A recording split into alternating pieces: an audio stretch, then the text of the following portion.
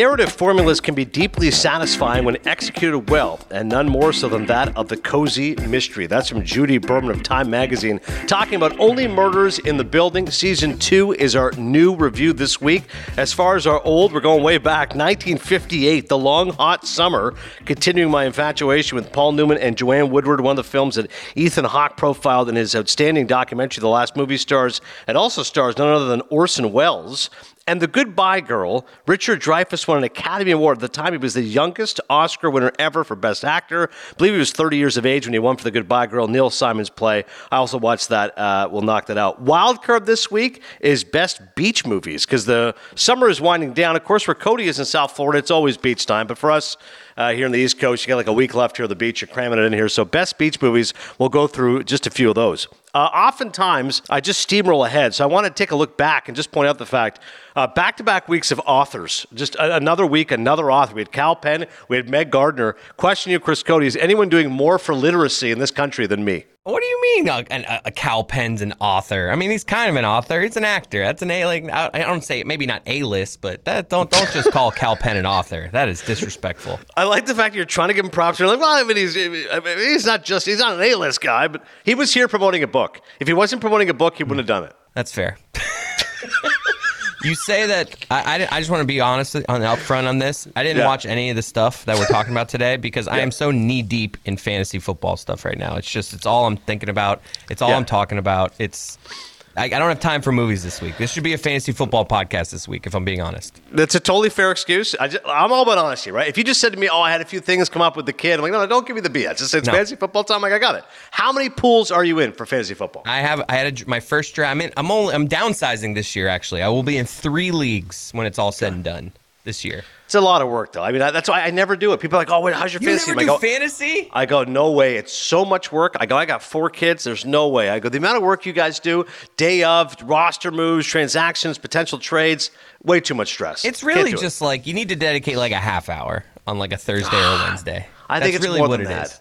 The guys who are great at it are unbelievable. If you're gonna be like absurdly you can scan a waiver wire, fill up your rosters, make all the changes needed, take out bye week guys. I'm just saying that's a minimum effort. You can do it with a half hour. I'm with you. Most people like me, my wife's trying to talk to me the last few days, and I'm like, what? I'm sorry, Christian McCaffrey. What'd you say? Oh, sorry, Christine. That's your name. Sorry. I'm sorry. I called my wife Christian McCaffrey the other night. But by the way, Cody has outkicked his coverage. We've discussed this before on the podcast. Go check out Christine, who is more attractive than Chris. Empirically, it's kind of like the Lyle Lovett, Julia Roberts, or Pete Davidson, Kim Kardashian type relationship. Are we all outkicking our coverage? I mean, look at all of us. I just mean us men in general, right? No, I agree. Generally, we outkick our coverage. Yeah, I mean, that's why it was one of the great Curb Your Enthusiasm episodes ever. If a guy is with a woman who is less attractive than him, he refers to him as a man of integrity. So Larry's willing to do business with that guy because when he meets his wife, it's Ada Turturro, of course, Janice from The Sopranos. She comes in, he's like, that's your wife? And he's like, and the guy's like a decent-looking guy. He's like, you know what? Yeah. I like you. I respect your business. Later, he meets this guy who's goofy-looking, ugly guy, nose. Wife comes in smoking. He goes, that's your Skeptical. wife? Yeah, he goes, I can't do business with you. He goes, if that's what you're about, no, I can't. Like, what do you mean? He's like, your wife's gorgeous. He's like, yeah, thanks so much. That shows that he has charisma, a good personality. It maybe probably has a good sense of humor. Right. There's a lot to look in a guy that's got a good-looking wife. It's such a great expression, man of integrity. Anyways, there are women of integrity. More to Chris's point, there's a lot of women who are stuck with guys who are a bunch of schmoes like us. So thanks to all them. All right, fantasy football, that's where Chris is right now.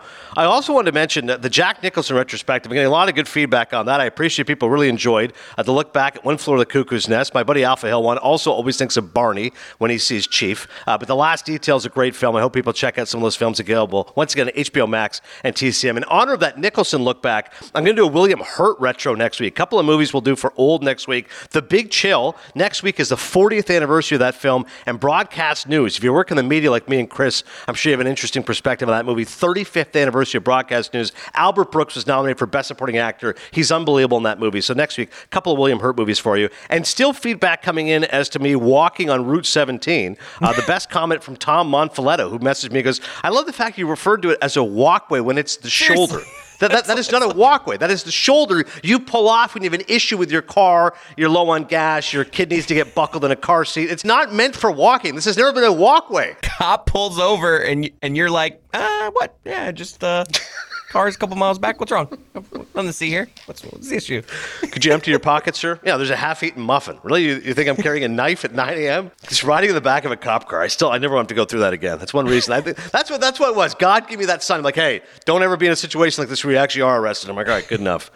I want to do off the top here for the open five for fall, because fall movies are coming, and we know that summer movies are coming to an end. And here's 5 films right out of the gate that I'm excited to see. And these are actually all premiering at the Venice Film Festival. So I look forward to seeing what kind of deals they get, who's going to be distributing them, etc. The number one film that I'm really excited to watch right now is called The Whale. By the way, Billy Gill is coming up. Billy's going to join us, of course, from the Le Batard Show. He's going to talk Only Murders in the Building here momentarily. Before we get to Billy, though, 5 for fall, The Whale. Darren Aronofsky directing Samuel D. Hunter's adaptation of his profoundly affecting 2012 play about empathy, despair, and redemption centered on a morbidly obese teacher, Brendan Fraser, unable to leave his shabby Idaho apartment and the unanswered questions about the death of his male partner. Have you heard about The Whale, Chris? I thought it was Dan's story. Oh, jeez, what a horrible thing to say. Ba-dum-bum. Have you heard about The Whale yet, Cody? Or no? I read an article about Brendan Fraser. Literally, there's no fat suit here.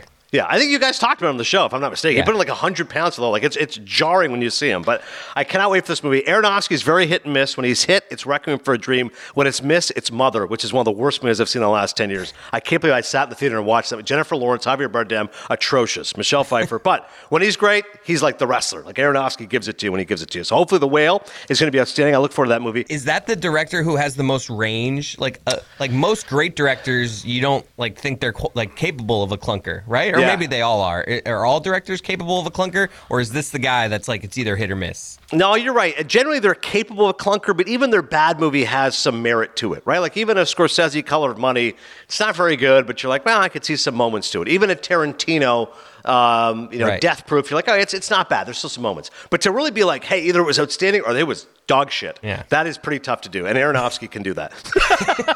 Good on him. Yeah, exactly. Master Gardener, I can't wait. Paul Schrader is back. 22nd directorial feature. He's actually being given the Golden Lion Lifetime Achievement Award this year at the Venice Film Festival. This one is starring Joel Edgerton and Sigourney Weaver.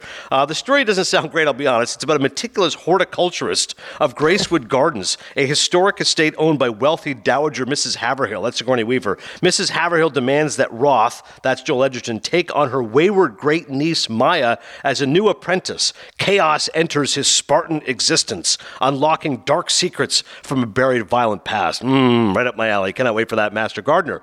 How about The Banshees of Inisherin? If you remember, the great film, 3 Billboards Outside Ebbing, Missouri. That was from Martin McDonagh. He's back. This is a third part of a stage trilogy that was never produced. It's about the lifelong friendship of 2 men abruptly severed with dark consequences.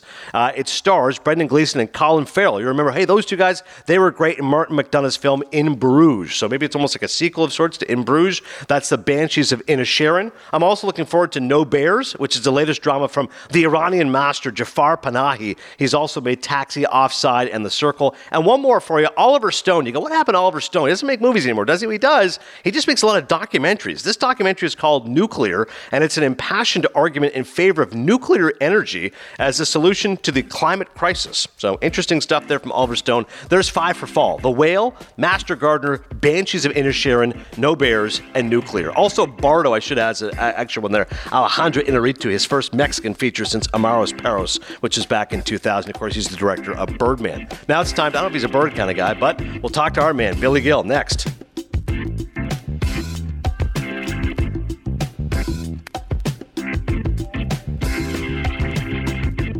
Right on cue. Billy's in the building. Let's go. Hello. How are you, buddy? Good to see you. I'm good. How are you? I'm good, Billy. Good to be with you, man. You too. Are you still in a fake feud with Aaron Boone? That's my first question, too. Fake feud. You ever see the Yanks having a shit August? You're like, I love this. Hot seat. Hot seat. A Shawgist. All right, anyways, keep going.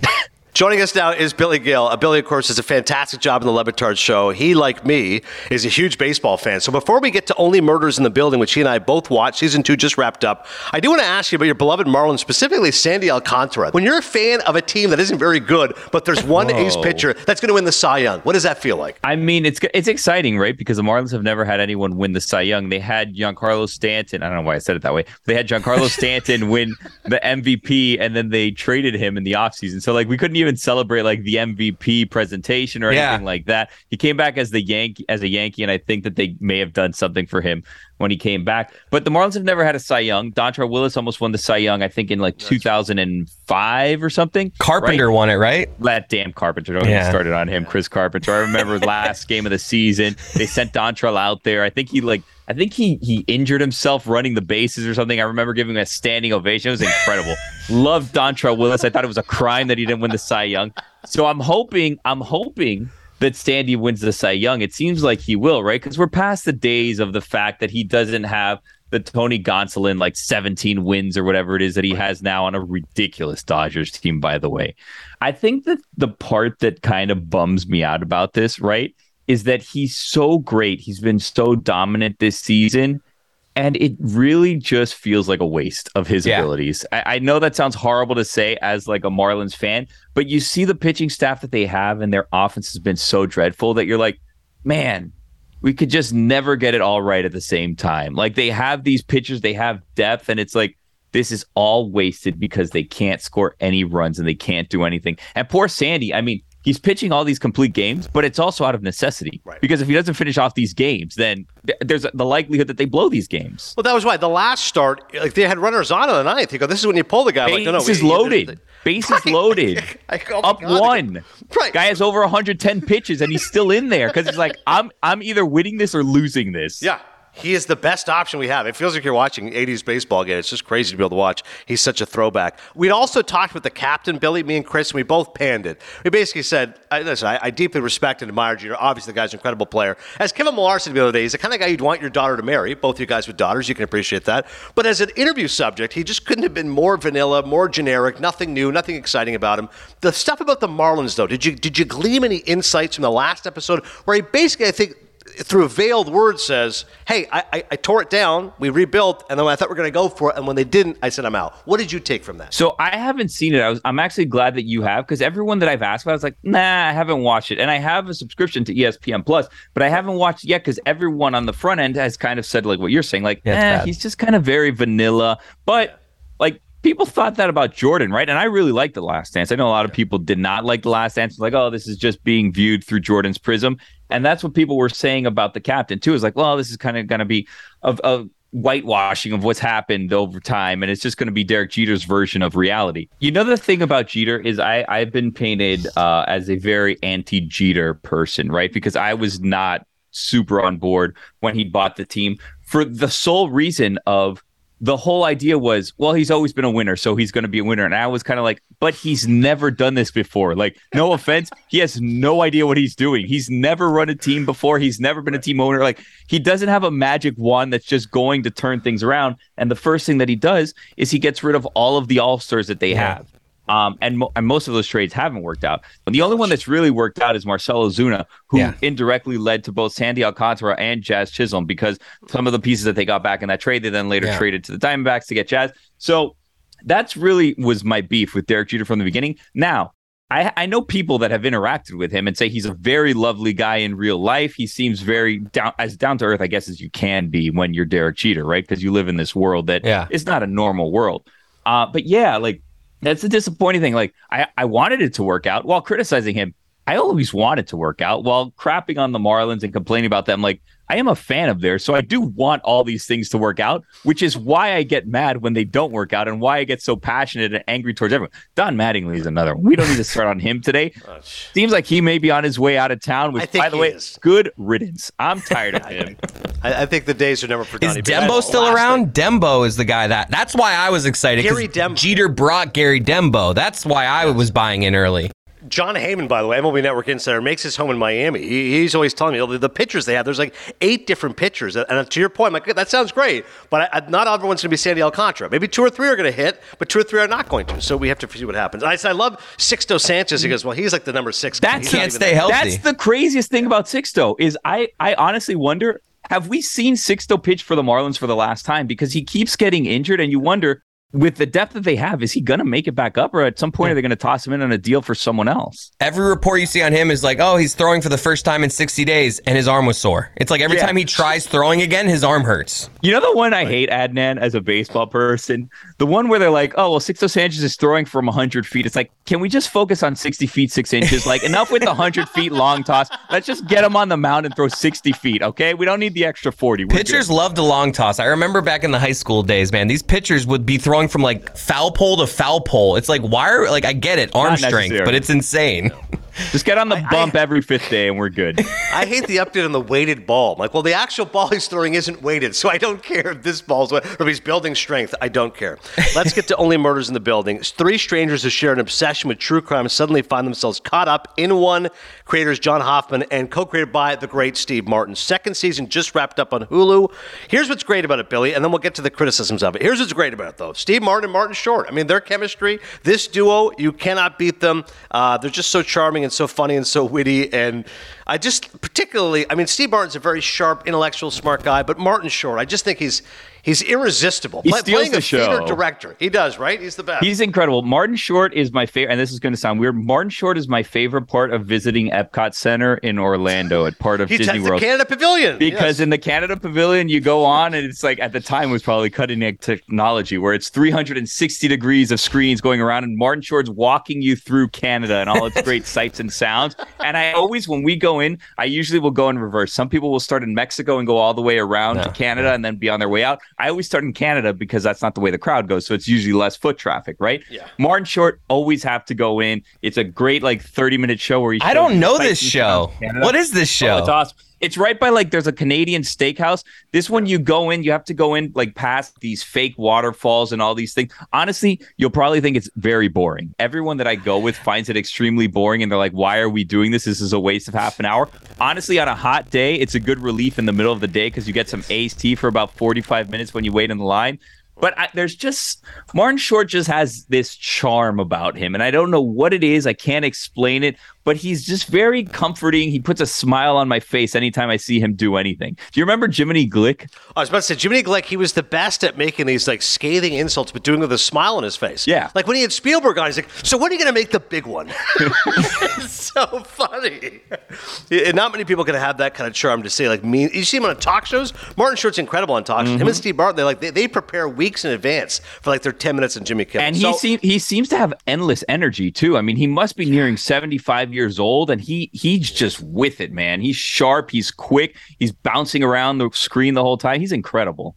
Yeah, I completely agree. And Steve Martin, by the way, he just turned 75. Yeah. He's on the cover of the Hollywood Reporter. He says he wants to stop. He wants to slow down, but another season of Only Murders in the Building. He's got a documentary coming out, new book coming out. They can't stop. Steve Martin Here's the biggest problem with the show, though. Yeah. Here's the biggest problem. Selena Gomez. Wow. And I knew it. When I read the article, I knew exactly what it was. Originally, it was supposed to be 3 old guys. All right, let's get Selena Gomez in there instead. Let's kind of, appeal to a different demographic, which I get it. Who wants to see what 3 old guys? Fine. Becomes grumpy old men. But I just find her acting so flat. Her voice I find grating, and it's just one note. She just gives a one-note performance. It's really distracting to me.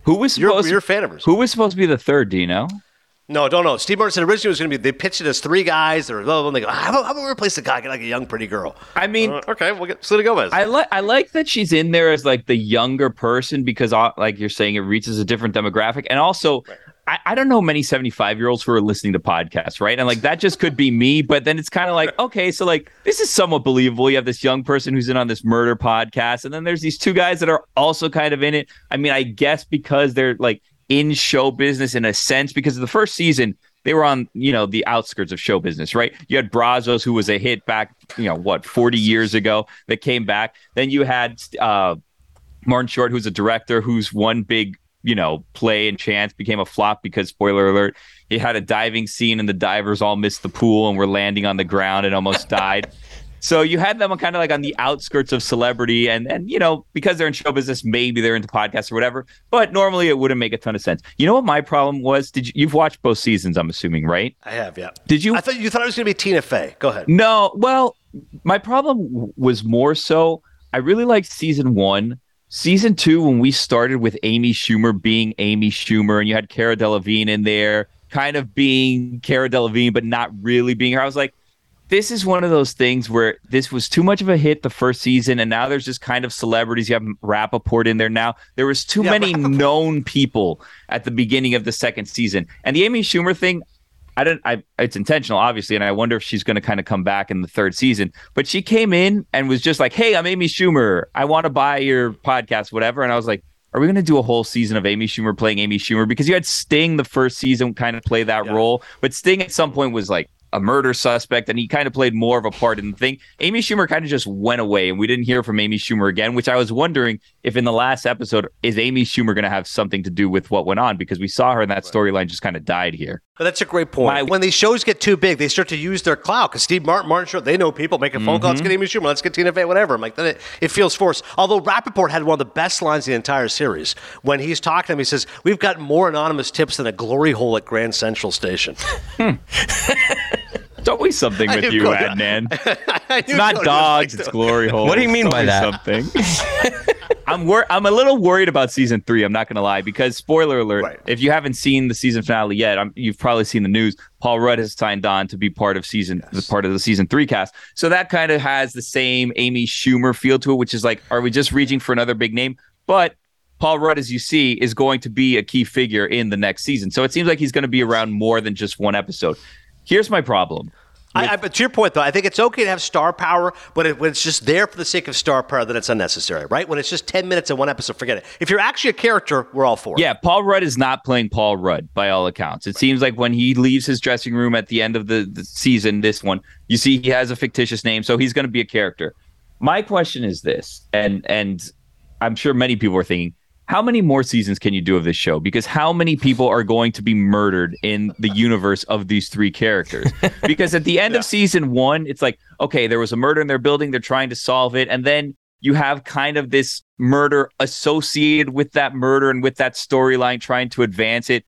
But this third murder around them seems very random. And they're saying it's a year later, but okay. Sometimes it's too much of a good thing, right? Obviously, this is a critical success. And Hulu, I don't know, besides this, what really they have, right? Like, no, it's the biggest hit they had by a mile. Like, everyone's watching this, and you're right. They don't have a lot of stock here as far as shows people are watching. Occasionally, they'll have a movie that'll hit, and you'll turn like, oh, John Cena had a hit on Hulu. Well, not a hit, but John Cena has a new movie on Hulu. Let me go check it out. Stuff like that, right? But Keeping Up with the Kardashians? Yeah, I guess that's true. Yeah, they have the Kardashians. But they're not going to want to let this go, and they're not going to want to artfully say kind of how what happened in The Good Place, right? Where The Good Place is like, we're doing 4 seasons, and then we're done, and the story's been told. It feels like after season 3, and obviously none of us has seen season 3, but after season 3, you wonder how much further can this go before it's like, normal people don't have 80 people murdered around them. It just doesn't happen. It's going to get very repetitive. And if they do, they move. It should be only murders in adjacent buildings. It can't be in this one building. Only murders in this neighborhood. Okay, fine. By the way, Adnan, can I talk to you about Amy Ryan for a moment?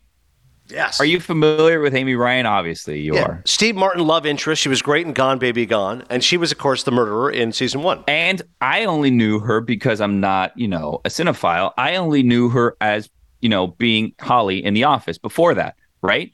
And then I was like, wow, Holly in The Office, like, this is a great role for her. And then she's in Only Murders in the Building. And I started thinking, it's not that common, right? When you have actresses or actors really catch on, like later in their life, not later in their life, because she's only, I think, in her mid-40s. But you're right. For women, you don't get many good roles when you're in your late 40s. No question about that, particularly for women. I didn't know she was nominated for an Academy Award and 2 Tonys in her career, because I only know her from these 2 places. So she's a big-time actress, and I had no idea, just because she's played 2 great roles in like pop culturally relevant shows, that I had no idea that she was so accomplished. Yeah, definitely more of a critical darling. You're right. She shows up and she gives the show a little bit of gravitas. She's like, oh, she's an actual actress. She's not just some comedian screwing around here. And you could see her scenes with Steve Martin were really well done. Even this year. Yeah, kind of just disturbing. He's falling in love with her and stuff. The fact that she's in prison. They found a way to kind of shoehorn her back into the show. And I don't think it's even closed off where we won't see her again in season 3 in a similar role that she had here in season 2, where it's kind of checking in with her from prison. But yeah, she's been great on this show. I agree. Good shout out to Amy Ryan. Cody, you watch the show or you don't watch the show? The funny thing is, I watched the first episode of season 1. Liked it. I did. I just don't know. Enough to keep watching, it seems. The thing, you got to kind of... I thought it was terrific. I'll never watch it Now I know who the murderer is in season 1 now. Well, no, yeah, that's not great because it was a twist. There's always, even season 2, there's a bit of a twist at the end where you don't exactly see it coming. Basically, in every episode, they're kind of, the first season was great. And the first season, they actually did something which I had never seen before, Adnan, and maybe you have, because you watched more. The episode with the deaf character was unbelievable. 100%. So, Chris, it's been the best episode of the entire show. I want to go back and watch that again. The entire episode, Chris, told through the deaf character's eyes, so no sound. Amazing. So they have the episodes basically go through where they have like a prime suspect for that episode, and they're essentially ruling them out. And a lot of times, that story is being told through the character that they believe is the suspect, right? Yeah. And one of the characters is Nathan Lane's son, which Nathan Lane also has been pretty good. Fantastic. It's kind of surprising because Nathan Lane usually steals the show, and here his characters have been a bit more subdued, right? Where he's playing the role of a supporting cast member, and he's doing great at it. So his son Teddy is deaf, and they tell a story through Teddy's eyes for one of the episodes, and almost the entire thing you have to read the subtitles because it's being told through like ASL, which is just an incredible episode, and I've never seen that done before. So you got to stick with it, Chris, because especially in season 2, and they even kind of joked about it, where they have this super club of podcast listeners that follow their podcast and like, this story's not really going anywhere. This season 2 has kind of been a bust so far. And they're kind of making a joke because season 2 early on is kind of dragging, like, where is this going? Where is this going? But it pays off if you stick with it in the end with the twists and turns that they have. 30-minute episodes too, which is great. Not an hour long. Yes. You have 30, 35-minute episodes. So you can binge it pretty quickly if you want to. And sometimes people, how do you feel about that, Adnan? The idea of binging versus watching it out, drawn out week to week. I like it week to week, especially a show like this because it's building up suspense and mystery. I find if you binge this kind of a show, you're losing that suspenseful aspect of it, having to wait 6 more days. What's going to happen next? Cara Delevingne, et cetera, that kind of stuff. So season 1, I caught on late, like mid-season. I caught on 4 or 5 episodes in. So I binged the first 4 or 5 episodes. And then I was like, I need more. I need to see what's going to happen on the show. And they're only 10-episode seasons. But with this show in particular, I do like the wait. I like waiting and looking forward to Tuesdays and finding out what's going to happen next on this show, because you don't really have that anymore now, like in TV in particular. Now you can just watch everything all the way through. In one weekend, you'd be done with 2 seasons of this show. That's how quickly you can watch them and how addicting the shows are. 100%. The whole season's 5 hours. You can knock out 5 hours on a Saturday, 5 hours on a Sunday. You can watch all of Only Murders in the Building. September 12th is the Emmy Awards. How great a moment will it be? Best Actor nominees. I think Sudeikis is going to win. Heavy favorite for Ted Lasso. But if Martin Short or Steve Martin wins, it'd be amazing. I'd be so happy. It would be incredible. What's the oldest winner ever? They're probably not anywhere close to it. Because who would you give like best actor to in terms of nominations, and who would you give the supporting role to? Like, would you put the lead as Martin Short, or would you put the lead as Steve Martin? I feel like Martin is technically the lead, and then Short's like supporting actor, but they're almost like co-leads, which is why they're both nominated for best actor. But are they both nominated? They're both up for best actor, but that always kills their chances. They're going head to head. I was going to ask you about that. If you think that they're going to kind of take away each other's votes. Were you guys wondering oldest winner of a Golden Globe? Yeah, Emmy Awards. It's Henry Fonda, 76 years old. But that's Golden. Can you look up Emmy? Well, it's fine. Emmy, my bad. Nah, it doesn't matter. Yeah. Was Selena nominated or no? No, they're like, she's terrible. The show got 17 nominations. Like, everybody got nominated except for Selena. Did Bunny get nominated for something? Norman Lear. Got nominated. Norman Lear, 97 years old. Yeah, Norman Lear, that's unbelievable. He won an Emmy at 97 years old? For what? It might have been a lifetime achievement thing. I'm not even going to get lifetime achievement. Yeah, it has to be. He became oldest winner. That's what the headline says. I'm not going to make it to 97, so that's just incredible. None of us are. No. No spoiler alerts there. Only Murders in the Building. You can check it out on Hulu. Great stuff from Billy, as always, contributing. And, of course, as Marlon's talking, you can always follow his fandom on social media. I appreciate the time, Billy. We'll talk soon. Thanks for having me.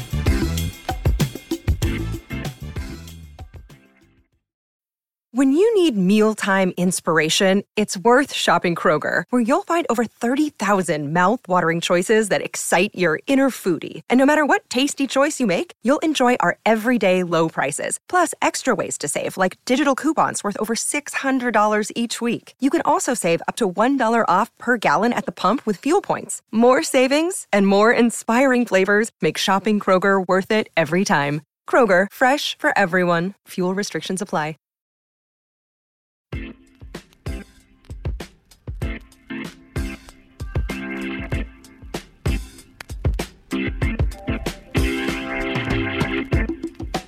Thanks once again to Billy. A couple of reviews here for you. Namrata Joshi of the National Herald, which is out in India. Complications get more confounding in the second season of Only Murders in the Building, but there's still a wonderful wholesomeness and fun to the crime and investigations. And caffeinated Clint of Movie Hole. I don't know I just want Movie Hole. That would sound made up by Cody, but okay, sure. Every once in a while just completely make up a review. Just making up blurbs here. One of the more unique comedies on the box, meticulously crafted. A couple old movies here for you, and then we'll wrap things up with our wildcard best beach movies. I watched The Long Hot Summer, inspired by Ethan Hawke's The Last Movie Stars. He raved about this movie, so I watched it. Accused Barn Burner and con man Ben Quick arrives in a small Mississippi town and quickly ingratiates himself with its richest family, the Varners. It's written actually by William Faulkner. That's right, legendary novelist based on his novella, Spotted Horses. The screenplay is by Irving Ravage and Harry Frank Jr. It's directed by Martin Ritt. So it's very rare to be able to adapt Faulkner's work and do it particularly well. In one of the conversations I had with our boss, John Skipper, I said, John, you're such a learned man. You're from North Carolina. You got to explain to me the appeal of Faulkner. He's this legendary writer from the South. And I said, I read Light in August in my first year of college, and I think it's sensational. But I cannot get through some of his other work. It's just so long and so dense. And John said, well, I'm happy to discuss Faulkner with you sometime. So it was good to watch The Long Hot Summer, which is adapting some Faulkner short stories.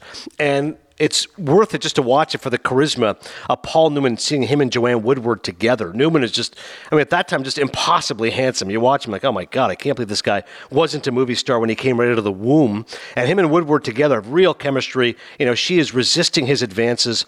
Orson Welles is a real hoot. I was stunned Orson Welles is in this movie. He plays Will Varner. Citizen Kane himself shows up. He plays Joanne Woodward's father, and Newman is kind of this ne'er-do-well. He shows up. That's not just an expression, barn burner. You hear that in sports. That game was a real barn burner. This guy actually is a barn burner. Paul Newman's character, he is known for perhaps setting fire to barns. Maybe he's a pyromaniac. Maybe it's just what his father used to do. But regardless, this is the perception and reputation he brings to town. But Wells likes him because he likes his work ethic. He likes the fact that he thinks he can rely on him. So he says, okay, let's get in cahoots together. How about an arranged marriage? How about you get together with my daughter, Clara Varner, Joanne Woodward? Let's make this happen. Then from there, the story unspools. You also have Lee Remick showing up. She's terrific as she's playing Eula Varner.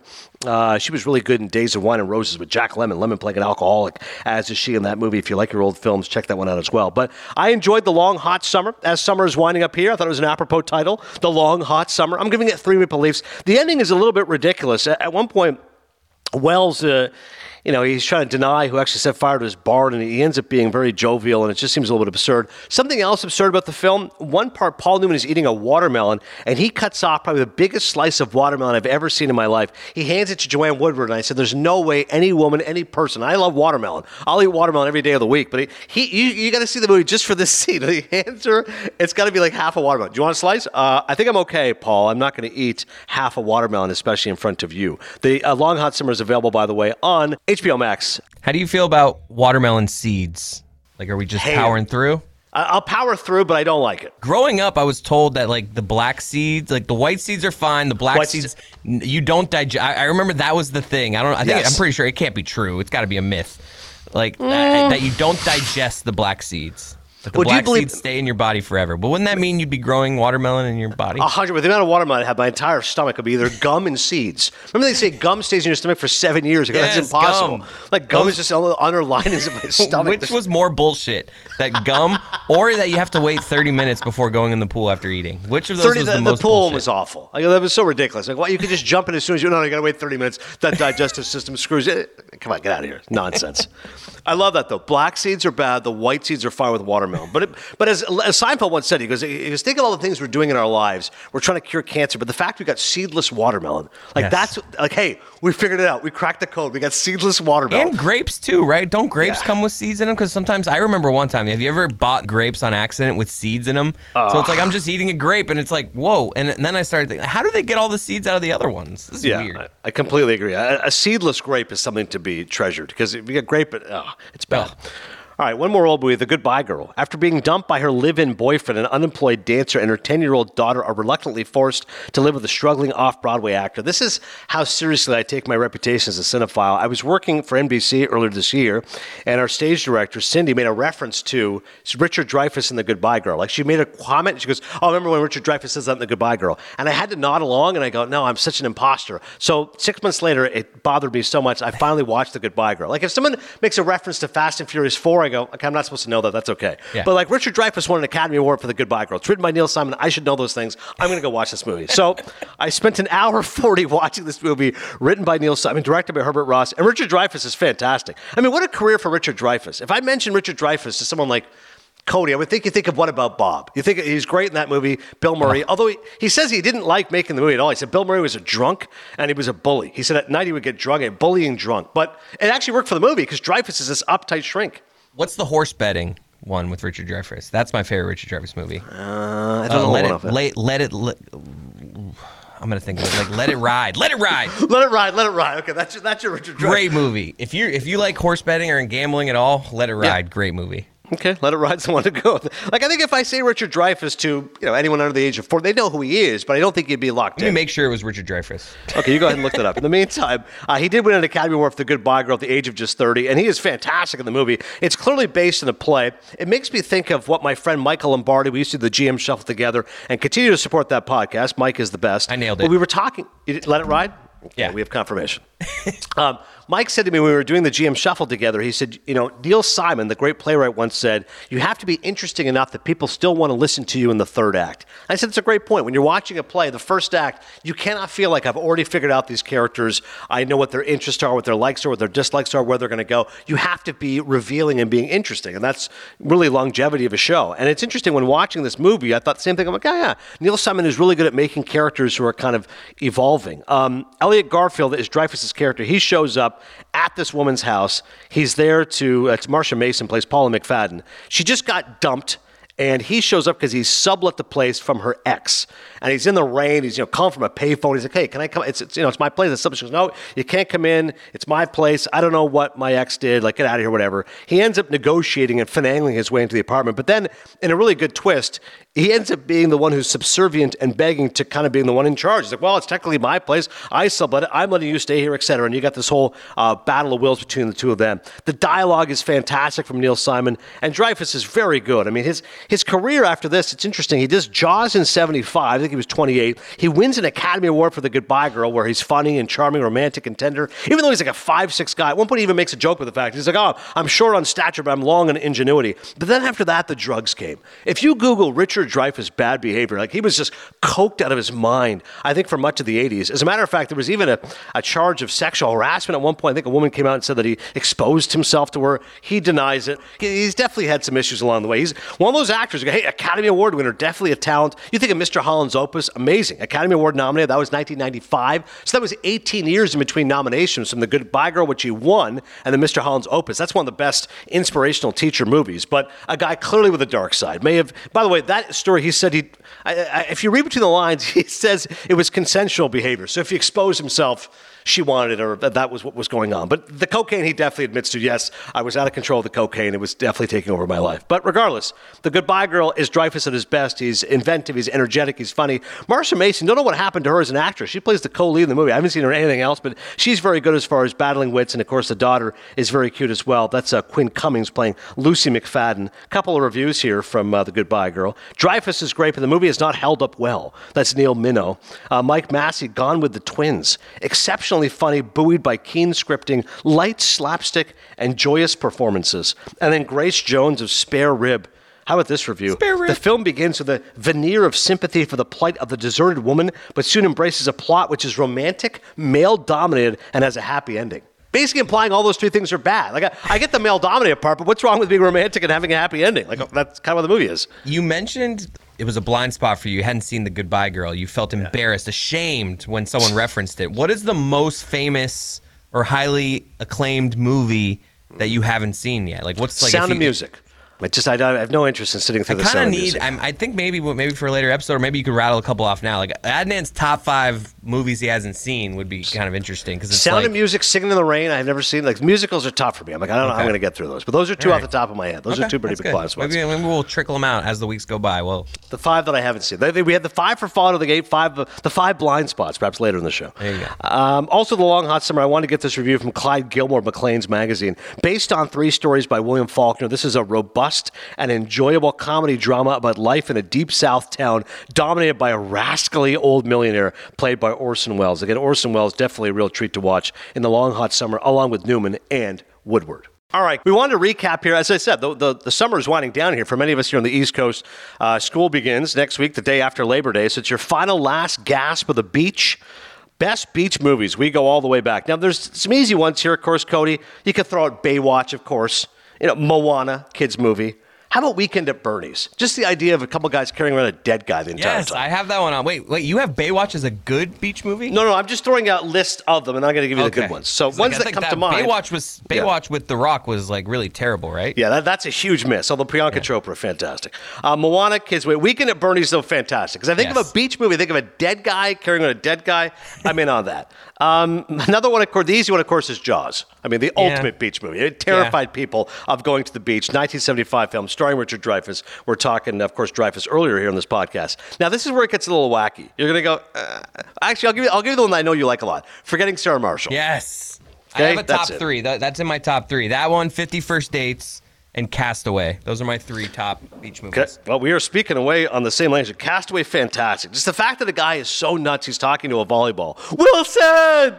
Yeah. I mean, I just love when he does the fire scene, too, because I have made fire. I've made fire. Like, so that is just Hank's, like, because, like, the line there that's written is just, I've made fire. But him just like, I've made fire. Fire! I mean, that movie is so great. Robert Zemeckis, because a lot of it unfolds like a silent movie. Like the first third is got that great action, which Zemeckis brings. We've talked about Flight before. But then it's a very quiet interior movie. Like it's incredible how powerful Hanks' acting is. Like breaking coconuts and creating fire. Just the scene where he's just like...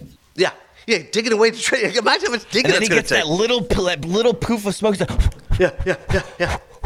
Oh, I love it. And then especially when you realize, like, he's lost his mind. Like, it goes from that scene to then, like, how many months and years later, and now he's stick skinny, he's freaking harpooning fish, he's standing aboard a surfboard, like, oh my God, okay, like, his hair is down to his ass. Like, wow, this guy has lost his mind now.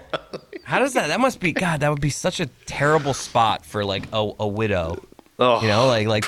Like 6 years later, it's just like, you gotta go back to him, right? Like, don't you? Or maybe you don't. I don't know. Maybe you don't. It's been too long. But I love this scene where he goes back. He goes, let me get this straight. He goes, the Titans are now in Tennessee. It's like, you should have seen it. They won the Super Bowl. It's so good. Helen Hunt. I mean, it's a really powerful movie, especially the ending. I know some people find it a little bit maudlin. The ending's a little over sentimental. I'm with you. They don't actually get together, so it's not actually that sentimental. She runs out to him, and you think they're going to make out in the rain, and this is it. But then she goes, I got to go. And he goes, you have a family. She's like, yeah. And then that's it. It's a crossroads of life. It's sad. Okay, beach movie. It's again, you're not going to think of a beach movie, but they're storming a beach. And the first scene everyone talks about because it's so powerful. It's one of the greatest war movies of all time, Saving Private Ryan. Yeah, that is a great beach scene. Okay, really so that beach scene, look at the first 30 minutes, everyone goes, oh my God, that's one of the greatest scenes ever in a war movie. Boom, Saving Private Ryan. So far our beach movies, Forgetting Sarah Marshall, Saving Private Ryan, Jaws, Weekend at Bernie's, Castaway. I threw in Moana for the kids. 50 First Dates, not for you? And 50 First I'm not going to include. I'm going to include the Way, Way Back, which is with Sam Rockwell, terrific performance. But that's kind of like a summer camp movie. Kid goes to summer camp, and Rockwell's great in it. The Descendants with George Clooney. Again, not really a beach movie, but it takes place in Hawaii. Now I'm definitely stretching. If you really want to go off the grid, Dirty Grandpa. De Niro, Zac Efron, they wind up at a beach at the end. He's got a shirt off. He's partying away, a bit of a rave. That's good. Talented Mr. Ripley. I mean, there's water involved. That's probably too much of a reach. And The Impossible, which is a fantastic film starring Naomi Watts, in which a tsunami engulfs them. So when you think of beach movie, you want like a fun beach movie, but I'm telling you, there's some intense, dark films as well, involving water, involving beaches, and The Impossible is one of those. I'll add 50 First Dates to my list of movies that I have to see. You've never seen it? Oh, classic. Adam Sandler, Drew Barrymore. Oh, classic. Drew, by the way, the Drew Barrymore show, I know a guy who works at MLB Network. He's actually going to be like I think he's like a TD or a director on the show. He just met Drew Barrymore. I go, how is she? He goes, she was great. She's got great energy about her. I go, how old is Drew Barrymore? Seems like she'd be nice. Yeah. I go, how old is Drew Barrymore? I gotta be 50. He's like 47. I don't know. Remember in E.T., little girl? Really cool. Anyways, 51st Dates, one of Drew's best. You can go catch the Drew Barrymore show. I'm sure available in syndication. Thanks so much for checking out Cinephile. You can always follow us on social media. Lots more coming up next week. I don't know what's actually coming up next week. We're going to mix it. You know what? Claire Atkins. Claire Atkins is coming back. Surprise week? Oh. Okay, surprise week. Up in the air with Claire. Up in the air with Claire is making a return next week. There you go. There's your Labor Day Cinephile. I'll see you at the movies.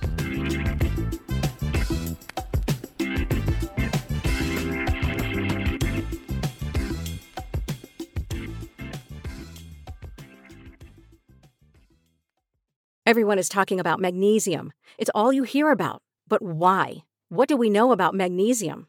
Well, magnesium is the number one mineral that 75% of Americans are deficient in. If you are a woman over 35, magnesium will help you rediscover balance, energy, and vitality. Magnesium supports more than 300 enzymatic reactions in your body, including those involved in hormonal balance. From functional medicine doctors to mental well-being and female hormone experts, we all know that magnesium is the one mineral to improve all aspects of well-being and health. But which one?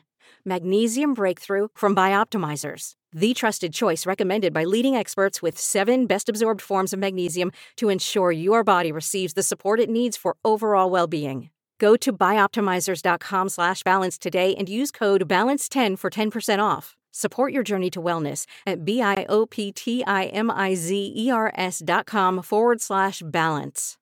Magnesium Breakthrough from Bioptimizers, your foundation to optimal health and vitality.